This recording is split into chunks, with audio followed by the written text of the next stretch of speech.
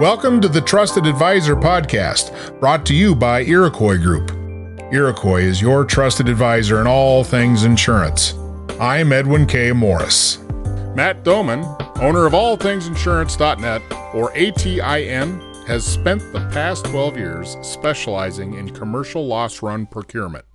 He has been refining the methods to successfully facilitate over 30,000 requests per year in the ever-changing landscape of carriers and their requirements. ATIN was started by a frustrated agent. What was causing their frustration? It's very difficult getting your insured when you're trying to quote new commercial business. You're dealing with a business owner who's engaged running their own business. So you may have gotten their attention to provide them a quote, but the more you ask of them in the process, the less likely they are to follow through with that for you. All of the steps required for the insured to get that information for you can make the process more complicated than it's worth for them in order to get the quote. Our service is designed to simplify that process as much as possible for the business owner, for the insured, and allow my customers, the insurance agent who's trying to provide the quote, the ability to handle as much of that process and get as many of those steps automated as possible. So rather than having to ask the business owner to prepare a letter, in some cases, depending on the size of the business, they might not have their own letterhead, which is one of the requirements. Asking them to prepare a letterhead if they don't have it and come up with the language necessary to request the information often is a big ask for somebody who's also running their own business. So preparing that form for them and simplifying it to the point where they just need to sign off on the language that we've prepared is a big benefit to the business owner, which is a benefit to our customer in completing that process. Well, it simplifies to a degree, and it demystifies a lot of the headaches by the sounds of it. This pain point led to a solution that needed to have happen. What's changed since you were first in this aspect of the industry? What do you see has changed? A lot has changed. The biggest change is the efficiently digitizing and automating the processes. When I came on to the company in 2007, electronic signatures were not very widely accepted. Sure. But over the years, primarily DocuSign being one of the pioneers, has made a lot of headway in the insurance industry in standardizing the acceptance of electronic signatures. DocuSign has a whole division dedicated just to the insurance industry, advocating for the acceptance of electronic signatures and really standardizing that as an accepted practice. That has really simplified the process. And whereas when I started with this, most carriers would only accept requests via fax. There's still a large portion of sort of, dinosaur way back procedures there, but a lot more carriers are providing an email address for loss run requests, loss runs at whatever carrier. They're not only accepting requests via email, but also sending out that information via email to the insured. So that's made things a lot easier, and it's really come a long way. So it sounds like you've become a bridge. You're providing a bridge service that connects these two parts. Right. And a technology solution that helps automate this whole piece, that it's not as laborious as it was, 5 years ago, 10 years ago? Definitely over the past 10 years, there's been a lot of change, yeah. So what's the particular challenge in this loss run procurement that's so difficult for agents? The principle that makes all this work is that the carrier is obligated to provide this information to their insured.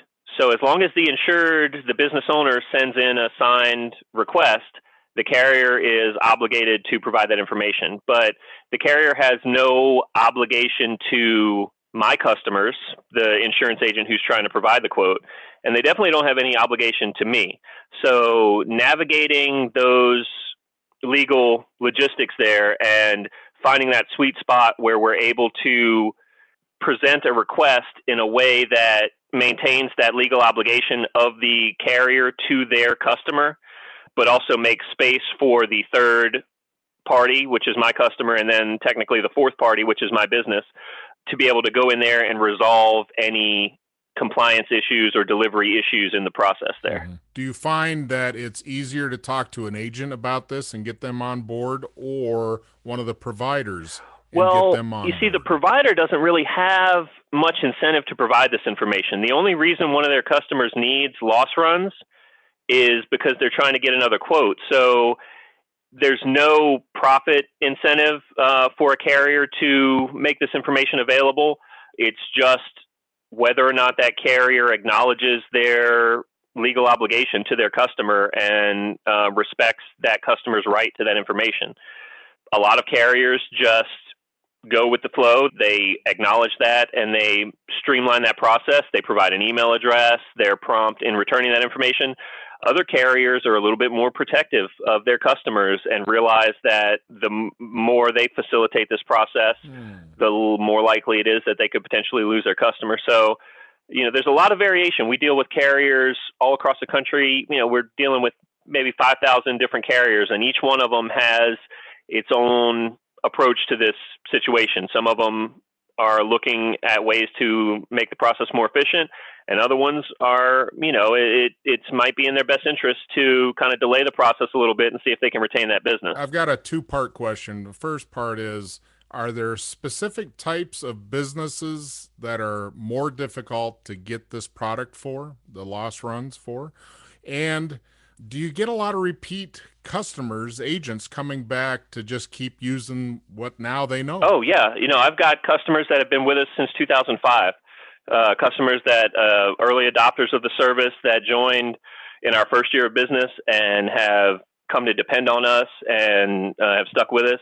Significant portion of my current membership has been with us at least 10 years. Sure. To the first part of the question, are there some industries that it's harder to deal with or not? On the agent end, a couple that stand out would be trucking. If you've got someone who, in addition to being the signer who's running the trucking company, also happens to be one of the drivers. They're hard to pin down. They don't always have the ability to print out and sign a document, which, again, is where with e-signatures and things like that coming along. But trucking stands out as one that, in addition to having more strict requirements for loss runs on the underwriting end, in order to be able to quote a trucking policy, underwriting isn't going to be very flexible on that loss run requirement. Nailing down the signer while they're, doing hauls across the country can be a little bit difficult. The other one would be commercial residential property. Properties change ownership a lot, and it's hard, say the loss runs you need are from a policy that was written under the previous owner. So finding out who is going to be able to sign for that and who's going to, who the carrier is going to acknowledge as a proper recipient of that information, and then you get like homeowners associations or property management comes in, and it can make the process a little complicated there. It almost sounds like you're a bit of a private detective. You're trying to figure out a lot of stuff. Earlier we talked about the automated aspect of it, but really the significant value of the service comes in on that human contact concierge aspect. There's a lot of there's a lot of special cases on either on the insured end or on the carrier end. So I do spend a lot of time on the phone with a carrier, getting bounced around menus, finding out where exactly this request needs to go in order to get filled. And that kind of leads me to the next one. What's a typical agency what kind of numbers are they looking at every month to pull for these loss runs? I deal with all sizes of organizations. I've got some customers that are really prospecting very aggressively, and they're in larger markets, so they have access to a larger pool of prospects. And, they could be doing, at the highest end, like 100 requests a month.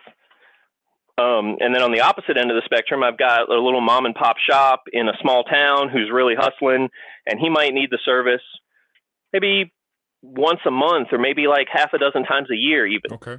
So other than repeat customers and the phone keeps ringing for you, do you get direct feedback on success or any stories like that from folks that have used the service? Probably the most common scenario would be somebody who has never heard of us before, and they're really beating their head against this whole loss run problem, and they've lost business because just because they couldn't get those loss runs.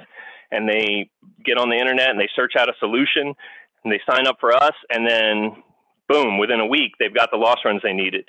The service works. It does what it's supposed to do. So I've had people join the best case scenario. And I've had someone join early on a Friday and get their loss runs by the end of the day that Friday, which again is, best case scenario. But I was even impressed that they got their loss run. I try to tell them, yeah, you can start using the service today. Go ahead.